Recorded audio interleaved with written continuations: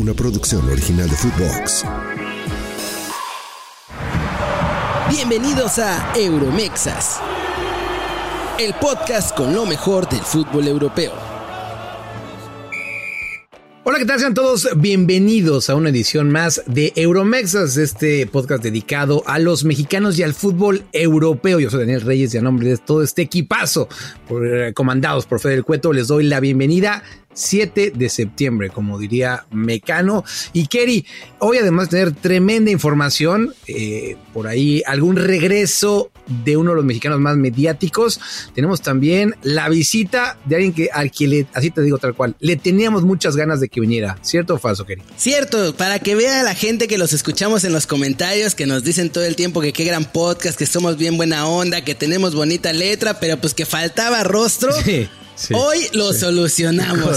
Correcto. Hoy está arreglado ese problema, muchachos. El gran Emiliano Raggi. It's in the house. ¿Qué tal, Emi? ¿Cómo les va, compañeros? Un abrazo enorme para Keri, para Dani, para el señor Fede también, para toda la gente. Gracias por la invitación. Les pido disculpas que tuve que ir postergando por diferentes situaciones esta invitación tan linda para compartir con ustedes, pero bueno, acá estamos para charlar, para contar cosas, para divertirnos un ratito, así que bueno, la cara es lo que hay igual, ¿no? Dormí 3 horas, no es porque salí a la noche, sino porque bueno... hombre, así me gustaría verme durmiendo 3 horas. Exacto. No tuvo la mejor madrugada.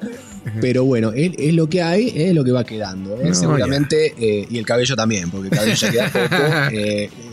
A diferencia de Dani, que tiene, la verdad, que una cabellera espectacular. Bueno, yo creo que de las mejores que he visto. Es lo único que tengo, mi estimado Emi. Oye, para presentar a Emi, yo sé que muchos de ustedes lo han visto en las transmisiones de TNT Sports de México, donde coincidimos. Y lo digo públicamente, Emi. Emi desde el minuto número 1 me ha tirado toda la buena onda del mundo y él sabe que es correspondido. Yo le estoy muy agradecido por todo eso. Y le pongo un depa, lo doy de alta en el IMSS, mejores amigos. Lo que quiera Emi, con muchísimo gusto. Así que en México lo pueden ver en TNT por México. La seguimos por DM, No te preocupes, ahí en Instagram nos ponemos de acuerdo. Porque Keri se pone celoso. Háganse besties. Antes de TNT, mi estimado Emi, Fox Sports, si no tengo mal entendido, cuéntale un poco a la gente cuál ha sido tu camino en esto de los medios. Bueno, empiezo desde antes de los medios, así es un poco más divertido también, porque uno ha hecho de todo en la vida, para ganarse el pan, para pagar las cuentas en casa. Yo nací en Buenos Aires, en Argentina. Siempre me gustó mucho el fútbol, me gustó mucho la comunicación, me gustaba mucho jugar al fútbol. De hecho, me probé en un par de equipos. ¿Sí? ¿Había talento? Quedé, pero siempre me faltó. Dentro de todo había talento. Yo jugaba de centrocampista por la derecha, en general un número 8 de la vieja escuela. Había talento, me probé en un equipo que en ese momento estaba en primera división, que es Ferrocarril Oeste en la Argentina, equipo del barrio de Caballito. Después me probé en Chacarita Juniors también, y en un intento desesperado por decir, bueno, voy a un lugar que me quede cerca de mi casa, fui a River. Por supuesto no quedé, ¿no? De ninguna manera. Había 12.000 chicos. Creo que jugué un partido contra otros, y encima nos probaron en una cancha de tierra dura, y yo llevé las botas con los tacos así altos y me resbalaba, ¿no? Un desastre. Yo creo que mi mejor performance fue en Ferro y en Chacarita. Me invitaron a seguir con ellos, pero era vago, muchachos. Me faltaba ese amor propio, esas ganas de ir a entrenar, eso. Yo la verdad que en su momento preferí seguir en mi escuela de toda la vida con mis amigos. Preferí la noche, como seguramente Keri también no me dejará mentir. Lo lees bien a Keri, lo lees bien. No sé. No sí. Digo, porque ya por la playera que tiene, por esa ya es noche eso, ya es noche. Sí. Pero bueno, y este es de niño bueno. No me quiero imaginar lo que pasa dentro de 12, 14 horas, ¿no? Pero las anécdotas las seguimos por DM. Las anécdotas que hay en mí. Esa la seguimos por DM. Y entonces, bueno, la verdad que no me gustaba la idea de dedicarme a jugar al fútbol. pero me faltó un poco de amor propio, la verdad que lo reconozco, de empuje, de ganas, de decir, bueno, me tomo 2 buses y me voy a entrenar aquí a 3 horas, eso no era para mí, evidentemente, y siempre sí muy ligado a la comunicación. Yo incluso en la escuela primaria, ya de pequeño, a los 10, 11 años, teníamos un programa de radio, que estaba muy bueno, un taller de radio en el colegio, y yo ya era el periodista deportivo ahí, era el que daba la información del fútbol y demás, y la verdad que siempre me gustó mucho. Y cuando terminé, digamos, la preparación, la secundaria y demás, entré en la universidad a estudiar comunicación, pero ahí también fui un poco vago, porque era la Universidad de Buenos Aires y no me llevaba donde yo quería. La UBA era mucha teoría y yo quería algo más práctico. Y yo quiero empezar a laburar, y aparte necesitaba empezar a trabajar porque en casa no había mucho, entonces había que aportar de alguna manera. Y ahí me pasé a una escuela nueva de periodismo deportivo y bueno, empecé a hacer el camino que ya les voy a contar, pero en el medio también, por supuesto, fui mesero. Fui mal igual, porque no era bueno. O sea, a ver, se me cayeron las cosas una vez sola, que rompí vasos y demás. En general era bueno, era cumplidor. La gente, muchachos, esto pasa en todo el mundo, la gente que tiene más dinero es la que menos propina deja. Esto pasa en todo el mundo y los repudio absolutamente. La gente que va de traje bien vestida, con una corbata y demás, usted lo atiende muy bien, se desvive porque dice, este señor me va a dejar una buena propina. Ni 5%. Cero, el peor. Cero. Sí, okay. Ni 5%, nada. Sí. Así que los detesto. Como mesero que fui, soy del gremio. Y después también trabajé en una librería, sacando fotocopias, haciendo copias. Era muy bueno haciendo fotocopias, copiando libros y demás. Aparte, bueno, ustedes saben, mi trato, la atención al cliente era muy fuerte, encantador, básicamente. Y después trabajé también en un call center. No sé si se llaman diferente en México. Call center. No, en todos lados es call center.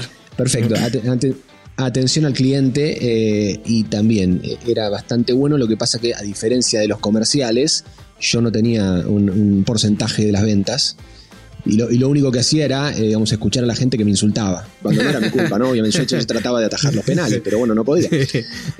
Y bueno, esas son mis experiencias laborales por fuera, digamos, más allá de ayudar a mi padre también y demás.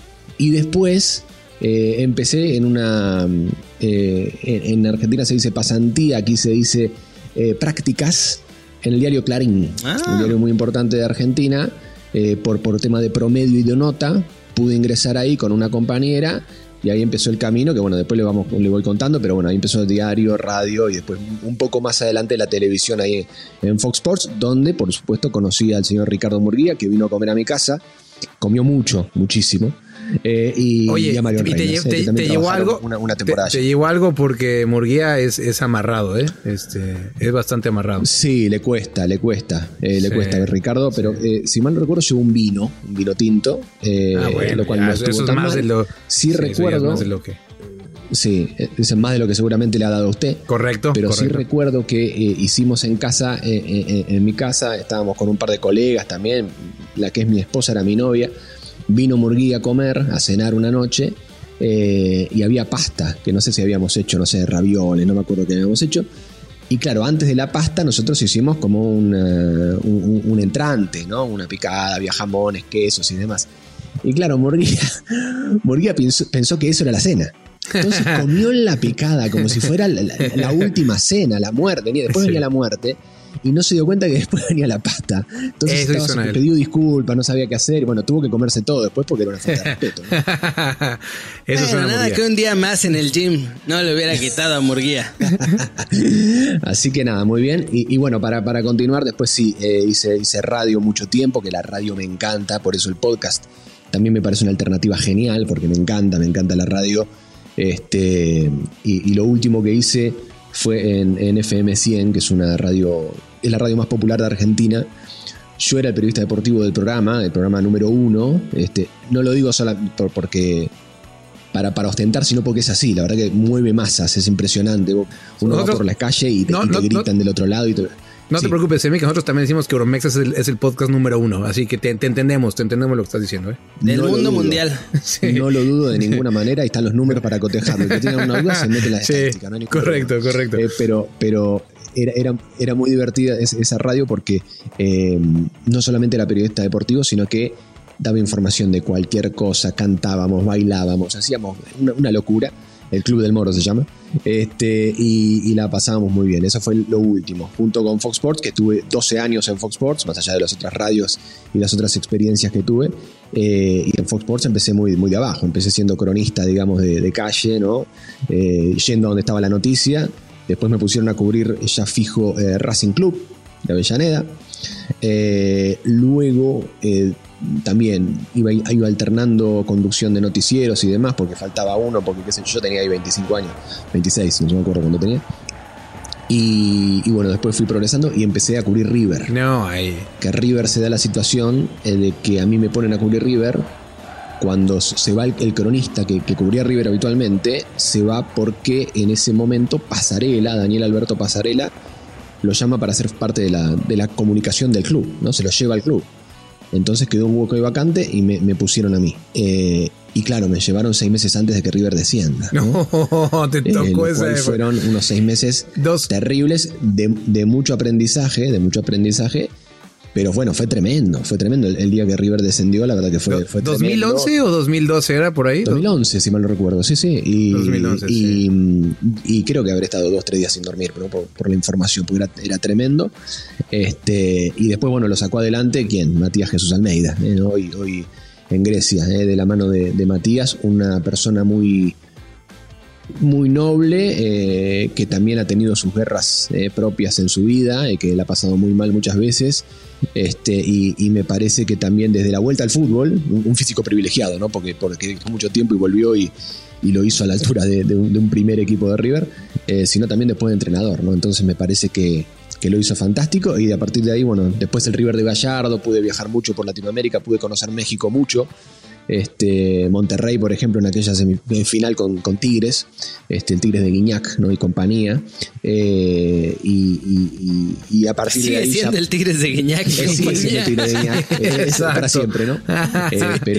Pero a partir de ahí también sí, más consolidado también como conductor de noticiero, y después ya en los últimos años ya directamente como conductor de programa. Hacía noticieros y hacíamos un programa que sobre todo tenía más horas los fines de semana con la fecha del fútbol, ¿no? Entonces hablábamos de Europa, hablábamos de otras ligas también, pero sobre todo la llegada de los equipos a la cancha, las entrevistas, el minuto a minuto y demás, y la verdad que estaba muy, muy divertido. Básicamente eso, y después hace 3 años casi me mudé a Madrid y estoy aquí viviendo muy feliz, trabajando junto a Dani Reyes en TNT Sports. Muy bien, es un camino largo. Largo, sí, la verdad que largo. Yo tengo 39, empecé a los 21, ya trabajando en Clarín. Y es un camino largo, lindo. La verdad que nosotros estábamos bien en Argentina, pero bueno, surgió una posibilidad laboral para mi esposa, ella es bioquímica. Mira, nada más. Y justo, bueno, salíamos de la pandemia y demás, y le ofrecieron un puesto aquí en la misma empresa que trabaja ella, que es una empresa de Estados Unidos. Le ofrecieron un puesto aquí en Madrid y dijimos, bueno, vamos. Todavía no estaba Vincenzo, mi hijo. Vamos, no tenemos nada que perder. Si no nos gusta, nos volvemos. Y si nos gusta, nos quedamos. Y nos gustó. Oye, y gracias a Dios. Y eso. Sí, se vive bien aquí. Gracias a Dios nos fue bastante bien, sí.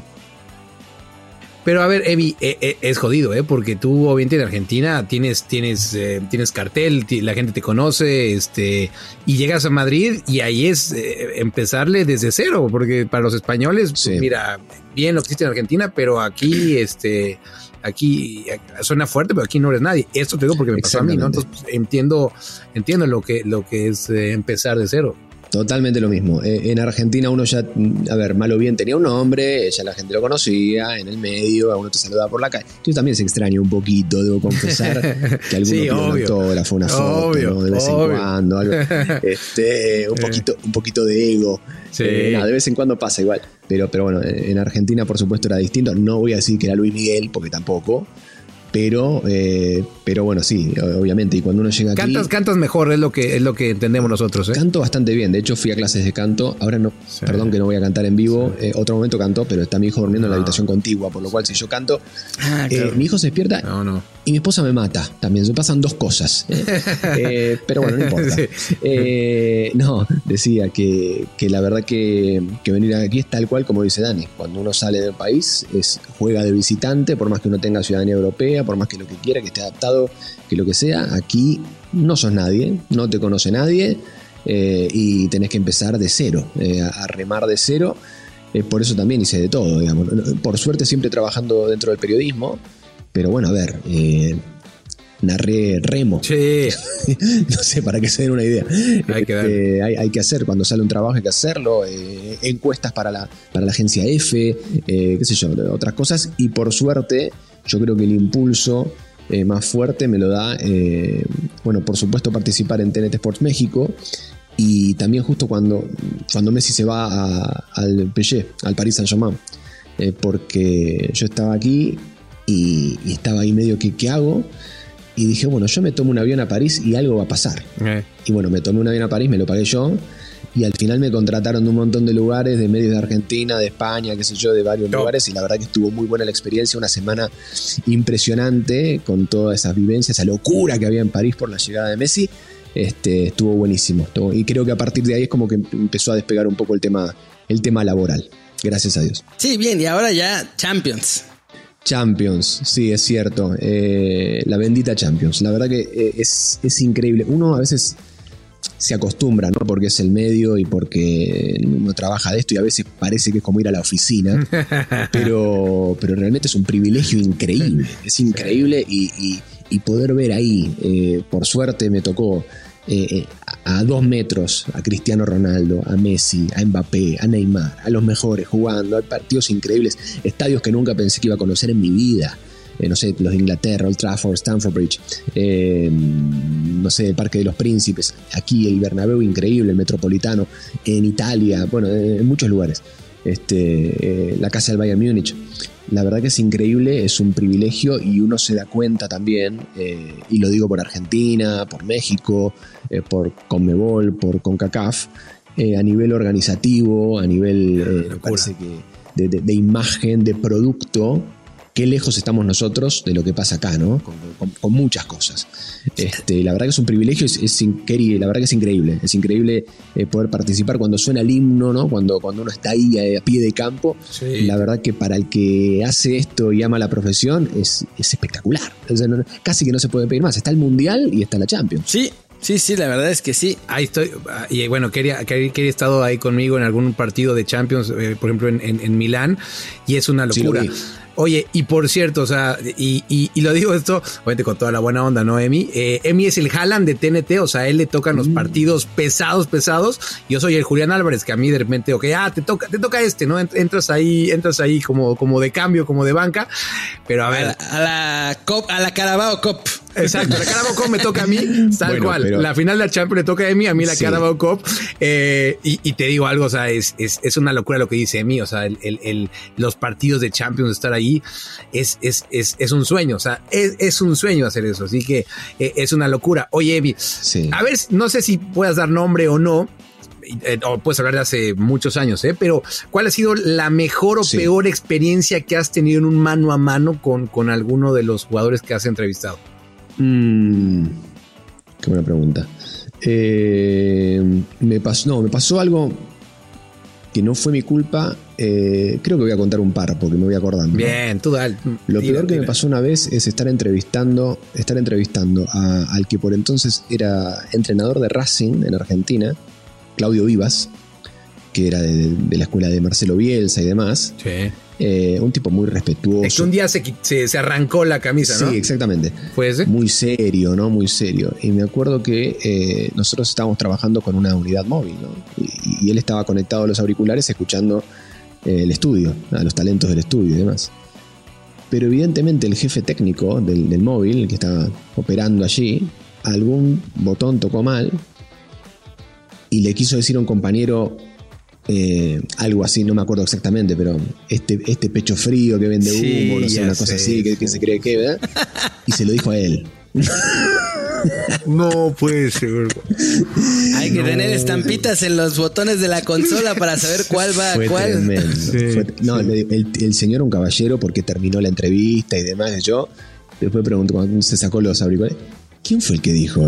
Y bueno, claro, ahí no me acuerdo si un cara a cara, algo así, un pedido de disculpa, que yo, pero pero la verdad que yo aparte la pasé mal porque uno está ahí entrevistando y no, pésimo. ¿Y tú lo escuchaste? O sea, tú también lo escuchaste. O sea, así escuché, como lo escuchó él, tú lo escuchaste. Sí, me hice el tonto, yo lo escuché, ¿qué pasó? Sí, obvio. Y después al final era insoslayable que había pasado algo. Después me pasó, esto no es un mano a mano, pero sí como son los jugadores, que yo no soy amigo de los jugadores. Tengo buena onda con muchos jugadores, pero no soy amigo. Porque para mí amigo es pinchas la rueda del coche a las 2 de la mañana, estás en un descampado y ¿a quién llamas? No voy a llamar no sé, a Mbappé, casual. Sí, claro, Mbappé. Kylian, ¿me ayudas con la...? No, llamo a un amigo. Entonces hay que diferenciar. Yo no tengo esa relación con los jugadores. Sí tengo muy buena onda con muchos. Y me pasó con uno que tenía muy buena onda, que ahí sí no voy a decir el nombre porque está en actividad y está en semifinales de Libertadores. Tengo muy buena onda con él y con la familia. Y me acuerdo que en un partido lo critiqué, yo estaba haciendo pie de campo y me preguntaron por qué no jugaba. Y bueno, me parece que nada, se ve desde habré dicho algo así como, se ve desde lo futbolístico que hoy no está a la altura o no está bien, pero fue como, sonó más crudo en el momento. Sí. Y después me vino a encarar. Vos sos mi amigo. Nah. Me imagino a Emi, un pecho frío, vende humo. No porque fue al aire, fue mucho más recatado. Pero igual no quedó bien. Después está todo bien, ya pasó. Pero bueno, en su momento, dije, ¿puedo decir una mala palabra Argentina? Sí, ¿no? Sí, aquí en este podcast puedo decir todo. Perfecto. Y hasta en mexicano, Emi. Digo, qué boludo soy. Podría haber dicho lo mismo, pero con otras palabras y quedaba todo bien. Entonces uno va aprendiendo entonces, y también uno va aprendiendo que nunca sabe quién está viendo. Cierto. ¿Quién es? Porque siempre, o si no lo ve el protagonista, quizás lo ve el hermano, el tío, el primo o un amigo, qué sé yo, que le cuentan. Entonces también se arma el teléfono descompuesto, que quizás tú dijiste algo que no es tan terrible, pero cuando pasó ese teléfono descompuesto de 3 o 4 personas, al protagonista le llega más o menos que dijiste que se tiene que retirar. Entonces, eso es peligroso. Y después, estoy pensando aquí en Europa, ¿qué me ha pasado?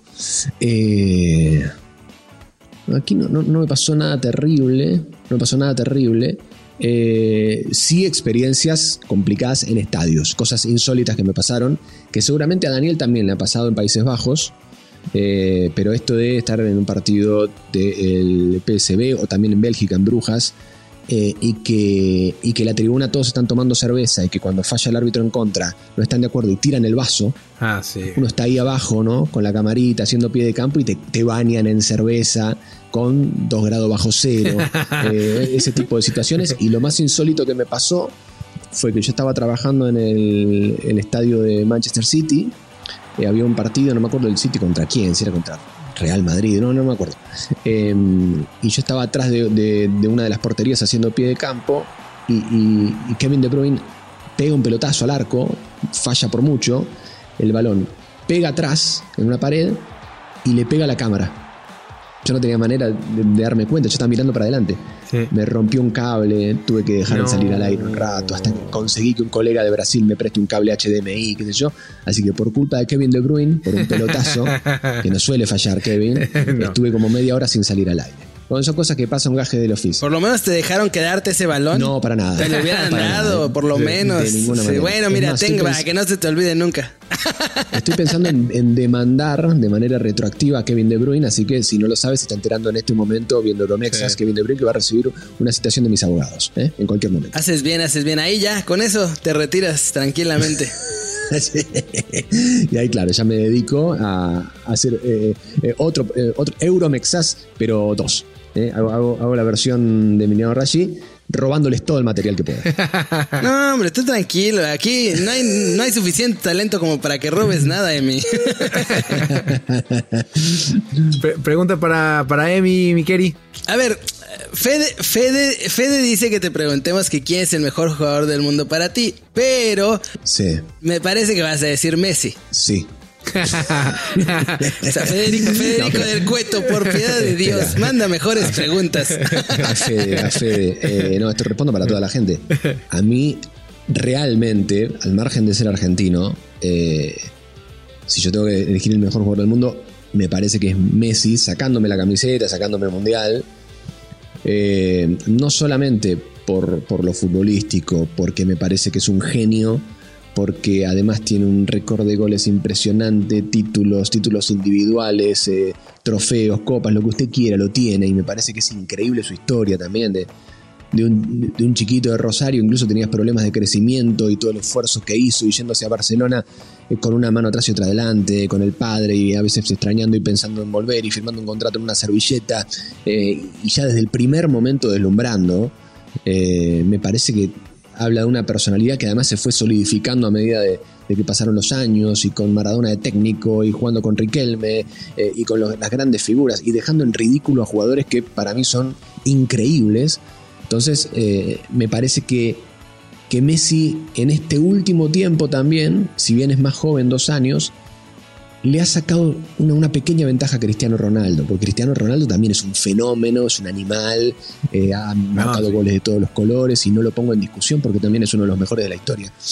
Hace poquito Cristiano habló de Messi, y me parece que está bien lo que dijo, no hay que querer a uno y odiar al otro, hay que admirar a los dos. En este caso a mí me parece que Messi es un poco mejor que Cristiano, pero no dejo de admirar que Cristiano es un fenómeno absoluto, y sí me parece que también que por contexto, por todo lo que le pasó y lo que hubiera sido si no hubiese sido por la cocaína, Maradona me parece también... ¿Qué? Si no es el mejor de la historia, está ahí. ¿Maradona se drogaba? ¡Qué sorpresa! Sí. Y bueno, por supuesto, Pelé, no puedo desatender a Pelé, que mi padre me hablaba de Pelé, el increíble del Brasil 70 en México, y Johan Cruyff, y otros grandes nombres de la historia, pero a mí me parece que Messi es el mejor, y creo que también le llegó la coronación mundialista, al margen de lo que diga el amigo de Dani Reyes, Fangal, en el momento justo, y nunca miente, nunca miente Fangal Raggi, jamás ha mentido en su vida. Jamás ha mentido. Y tomar esa decisión de irse a Estados Unidos para dejar la presión, si se quiere, europea, y ya vivir un retiro anticipado con su familia y disfrutar la playa y no sé, y tener otro tipo de vida que aquí en Europa evidentemente no puede tener. Me parece fantástico. Yo la verdad lo hubiera querido ver un par de temporadas más en el primer nivel, como a Sergio Ramos, por ejemplo, que va a jugar en el Sevilla, o Angelito Di María en Benfica.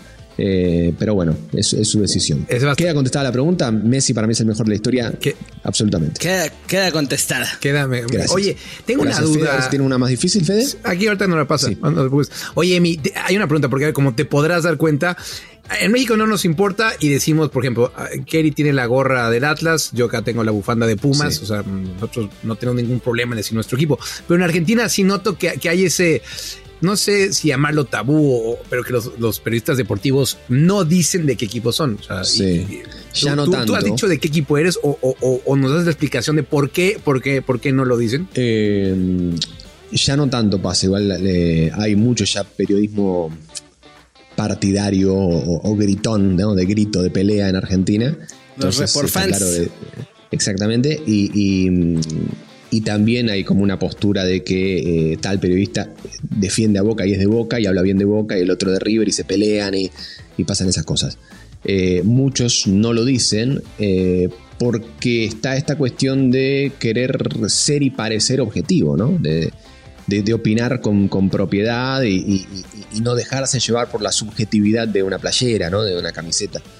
Me parece que ese era el punto más crítico. Yo lo digo, yo la verdad que simpatizo por River, pero no soy fanático. Yo cubrí mucho tiempo River, viví mucho tiempo en Saavedra, en Núñez, ahí muy cerca, a 15 calles, a 10 minutos del estadio y demás, pero no soy fanático. Y a la hora de trabajar puedo decir si hay algo pasó que está mal o algo que está bien, y lo mismo puedo ir a la Bombonera y hablar de Boca, y de hecho, que a muchos colegas míos quizás no les pasaba, si iban a un estadio rival tenían que ir con ciertas precauciones, o entrar disfrazados medio rápido, casi en el juego, o esas cosas. Sí. Exactamente. Creo que algún colega ha ido disfrazado incluso al estadio. Sí, ha pasado, ha pasado realmente. Y yo, por ejemplo, nunca he tenido ningún problema en la cancha de Boca, en el estadio de Boca, o en estadios rivales. Y también ahí me ayudó la radio, porque como yo trabajaba mucho tiempo en paralelo en Fox Sports y en la radio se consumía muchísimo en Argentina, entonces quizás el que no te tenía de la tele te tenía de la radio, y en la radio es como todo mucho más relajado, mucho más amistoso. La radio tiene una cuestión de intimidad, me parece, de conexión, que la televisión no tiene, u otros medios no tienen. La radio es como que es una compañía permanente, e incluso la gente que escucha, y me pasa a mí también como radio escucha, llega a sentir como una familiaridad, ¿no? Como uno es parte de la familia de cierta manera. Y a mí me pasa que todavía al día de hoy, hace casi 3 años que no trabajo en la radio, y me siguen escribiendo a ver cómo estoy, ¿no? O estuve en junio en Argentina, me invitaron al programa y fue una locura.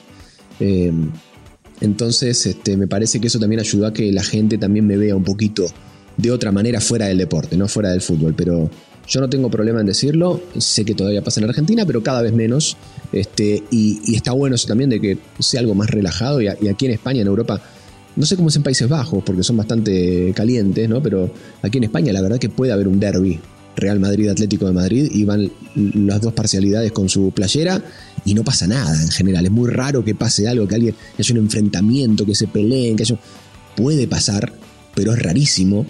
En Latinoamérica, si se cruzan dos hinchadas o 5 hinchas de un equipo contra 3, es probable que terminen a las piñas y que sea un escándalo. Bueno, aquí en Europa, por lo menos en donde yo he caminado, gracias a Dios no, y me parece que es una cuestión de civilidad que nosotros los latinoamericanos tenemos que aprender, ¿no? Sí. Y ahora, dentro de todo lo que llevas, ¿qué te falta? ¿Qué le falta a Emiliano Raggi? Bueno, no, la cuenta pendiente es que lo quería cumplir el año pasado, no pude, pero por razones más que válidas, por el nacimiento de mi hijo, y porque, bueno, justo coincidía con una etapa también, mi esposa volvía a trabajar y la verdad que era muy complicado, pero cubrir un mundial. He tenido la oportunidad de cubrir Champions, de ir a Juegos Olímpicos, de cubrir Mundial de Clubes, de ir a Japón, de viajar por toda América, por toda Europa, y la verdad que me falta cubrir un mundial. Así que, compañeros, miro la cámara, México, papi, poco, espero que 2026 sea el primer mundial de Emiliano Raggi, México, Estados Unidos y Canadá. Así que sería, la verdad que para mí ya como ahí cerrar un ciclo que hice todo. Hice todo. Sería genial. Emi, de una vez te digo, creo que en México... Se congeló el papá de los helados. ¿Me congelé? Sí. ¿Me congelé? No lo escuché a Dani porque se congeló. Ya estoy. Se congeló el papá de los helados. ¿Sí? ¿Qué pasó? Sí, me gusta ese nombre. Oye, no, te iba a decir que en México seguro tienes 1000 casas. O sea, ya tienes abiertas las puertas de muchas casas ahora con esta experiencia en TNT Sports de México, menos a la de Murguía, porque ya te digo que es bastante codo y no te va a disparar absolutamente nada, pero todos los demás no hay ningún problema. No, Kerry ya me dijo que me tira un colchón en una de las habitaciones, me tira y ya me puedo quedar ahí 48 días. Sí. O sea, nos queda lejos la casa porque la mía está en Cancún. Sí. Pero pues uno va a dormir a gusto. Sí, o sea, de que vas a dormir a gusto, vas a dormir a gusto de mí. Queda cerca de Cocobongo, queda cerca de estamos cerca de la zona de eso se arregla. No, pero eso se arregla. Todo fuera como eso de mí. Oye, en una van con vidrios entintados para que no se vea lo que pasa dentro de ella. Esto me viene como anillo al dedo, Ustedes saben que yo no sé si en México calculo que se estila también, pero en Argentina cuando uno termina, digamos, cuando uno termina su preparación y va a entrar a la universidad, cuando termina el colegio, es el viaje de egresado, ¿no? Sí. No sé si en México hay un viaje de festejo, debe haber también, ¿no? No está tan institucionalizado como... Y si no lo inventamos, exacto, nosotros tenemos viajes de festejos de cualquier cosa. Pero si hay festejo, ahí está la gente, no te preocupes. Pero bueno, por lo menos un spring break, algo van a hacer. Y nosotros en Argentina, cada vez que terminamos de estudiar y ya uno elige si va a la universidad o empieza a trabajar o lo que sea, hay un viaje de egresados. Y mi viaje de egresados, ¿a dónde fue, compañeros? Cancún. A ver si adivinan. ¿Cancún? A Cancún, exactamente. Vamos. Porque fue en el año 2001, antes de que en Argentina estalle el corralito. Todavía estaba el peso argentino 1-1 con el dólar. Hoy un peso argentino, un dólar vale, no sé, 600 pesos, no sé cuánto sale. Pero bueno, es una locura. Por la inflación que hay, lamentablemente. Pero coincidió con eso y además tuvimos la buena fortuna de volver antes del terrible atentado a las Torres Gemelas. Entonces nosotros volvimos y creo que a la semana o por allí derribaron las torres, lo cual obviamente hubiera paralizado absolutamente todo. Así que nosotros tuvimos una gran instancia en Cancún. Me acuerdo que la primera noche llegamos y fuimos a Cocobongo. Por eso el tema que explotaba la noche en ese momento era let the dogs out. Era una cosa, tremenda, una locura impresionante. Hicimos un recorrido por todas las discotecas en los siguientes días. Creo que no dormí en todo el viaje de egresados, pero la pasamos muy bonito. Muy bonito. La verdad que Cancún es espectacular. Oye, y nos dice por interna Fede que él que llegues con él, que no hay ningún problema. O sea, que te pone un Oxxo, es la tienda más conveniente que hay en México, para que tengas una idea. Sí, todo. Sí, así que ahí perfecto. Está. Perfecto, Fede tiene todo permitido, así que ahí estaremos. Faltan unos años largos todavía, pero es un sueño que tengo por cumplir. Y aparte creo que mis amigos, o varios amigos que están ahí por el mundo, amigos en Inglaterra, acá en España también, en Argentina, en otros lados, quieren juntarse todos para ir. Entonces sería bueno que ellos vayan y bueno, por supuesto paguen todo y que yo vaya, pero que me paguen. Sí, claro. Sí. Eso es lo que queremos todos. Sí. Oye, así que nada, muchas gracias por la hospitalidad.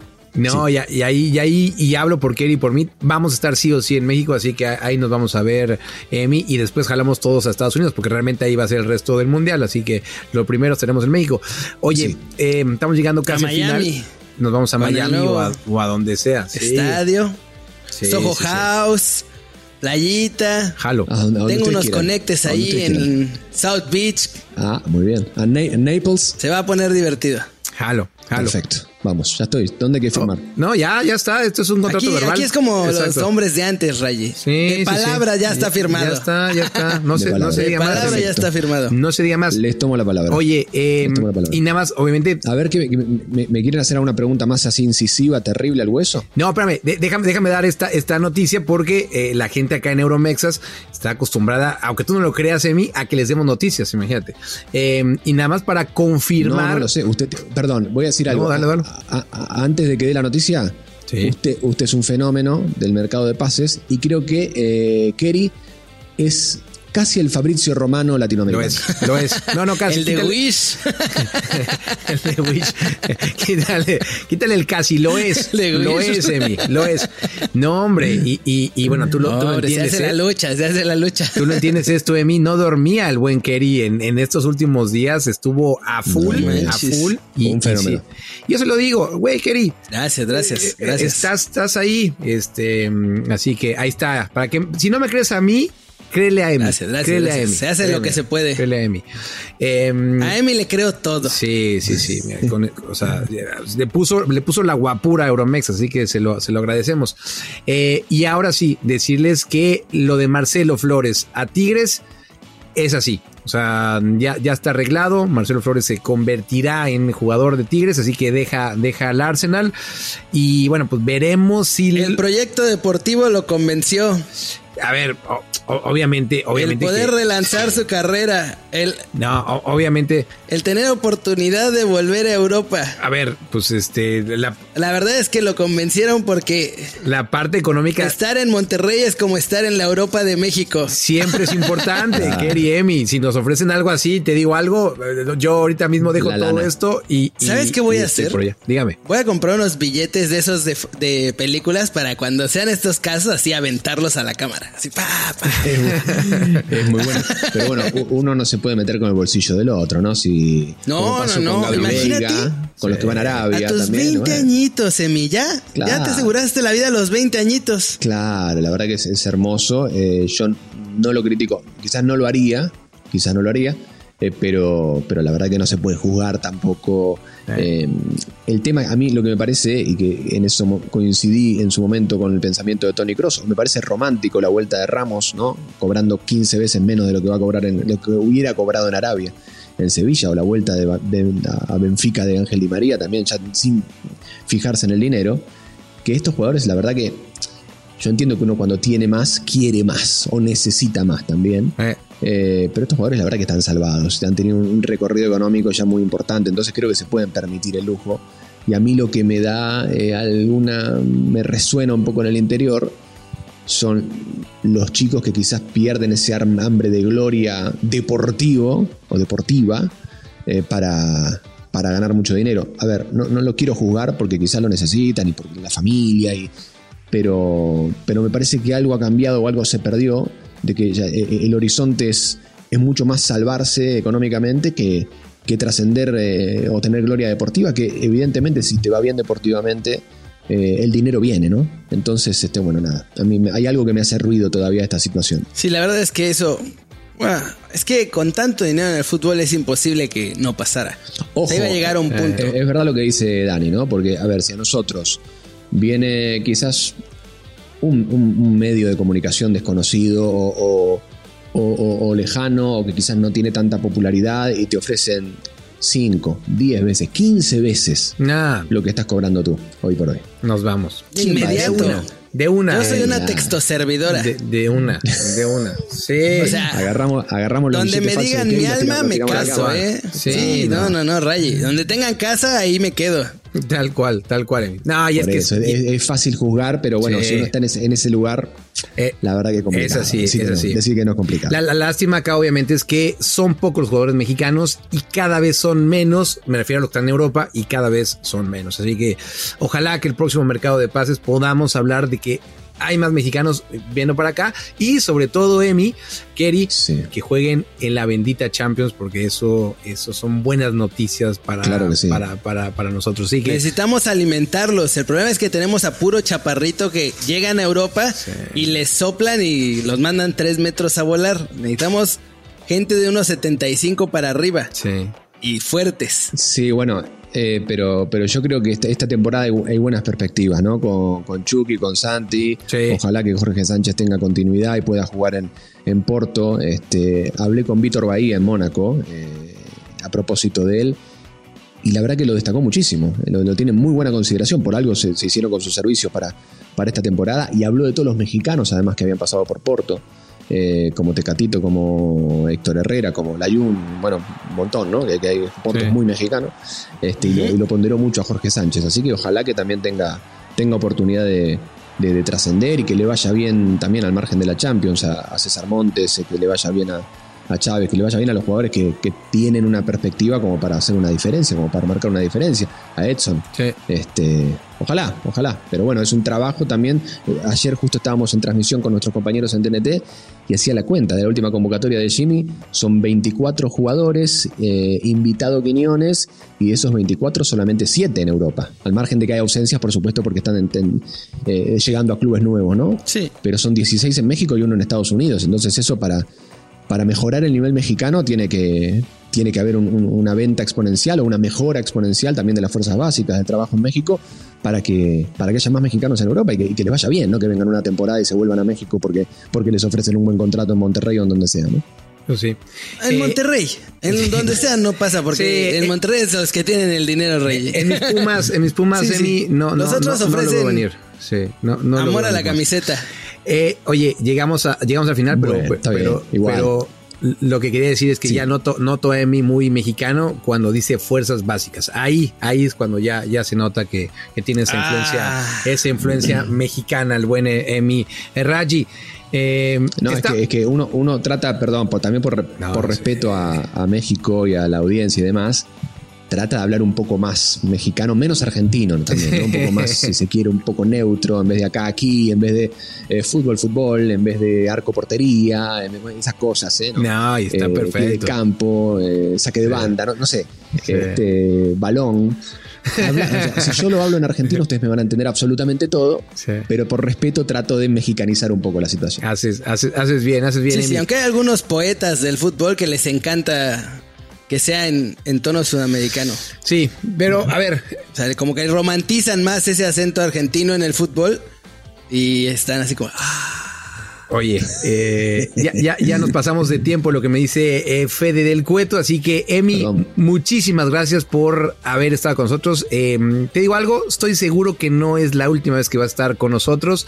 Gracias por haber estado acá, gracias por levantarle la moral a Kerry. El único problema que nos acabas de causar a Fede y a mí es que va a estar Lo voy a decir como lo escribió el buen Fede, inmamable el resto de las semanas. Así que gracias por eso, Emi. Gracias, Emi. No, por favor.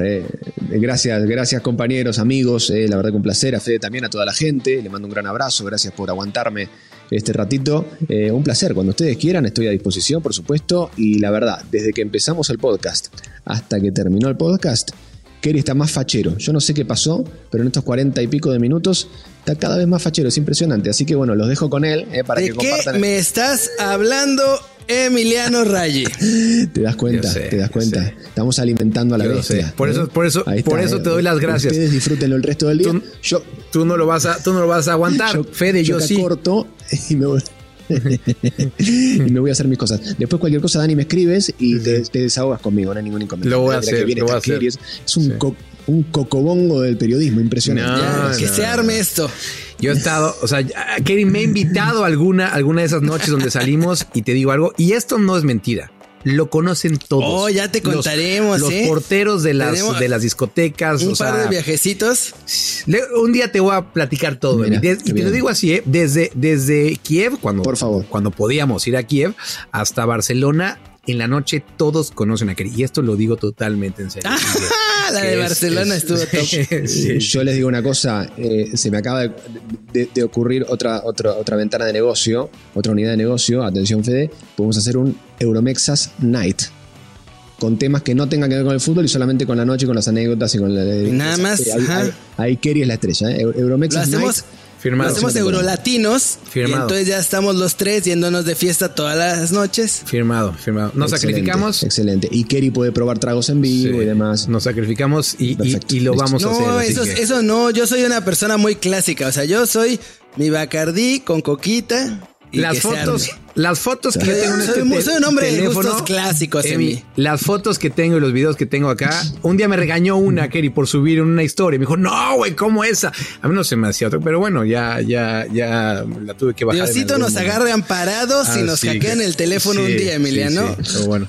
No te quiero ni decir. Gracias a Emi que estuvo con nosotros. A cuidarse. Y que lo tendremos obviamente más seguido, lo prometemos acá en Euromexas. Gracias a Fede del Cueto, que es el comandante de acá. Y Kerry, ¿qué fue esto? Antes de irnos, hablando de noches, de copas, noches locas, quiero dar las gracias a Adelaida. Claro. Que mira, papá, regresaron con su legítimo dueño. Se habían perdido en una noche de bendita Champions, Emi. Cierto, en Milán. Muy bien. En Milán. Esto es un milagro, ¿eh? Sí. Estos audífonos ya viajaron de Milán a Barcelona. De Barcelona de regreso a Milán. Impresionante. De Milán a México. De México acá. Y hoy regresaron, por fin. Así que Adelaida, que nos escucha seguido, le mandamos un abrazo y le damos las gracias. Así que nos escuchamos el próximo lunes. Ahora sí, Kerry. Esto fue Euromexas. Euromexas. Una producción original de Footbox.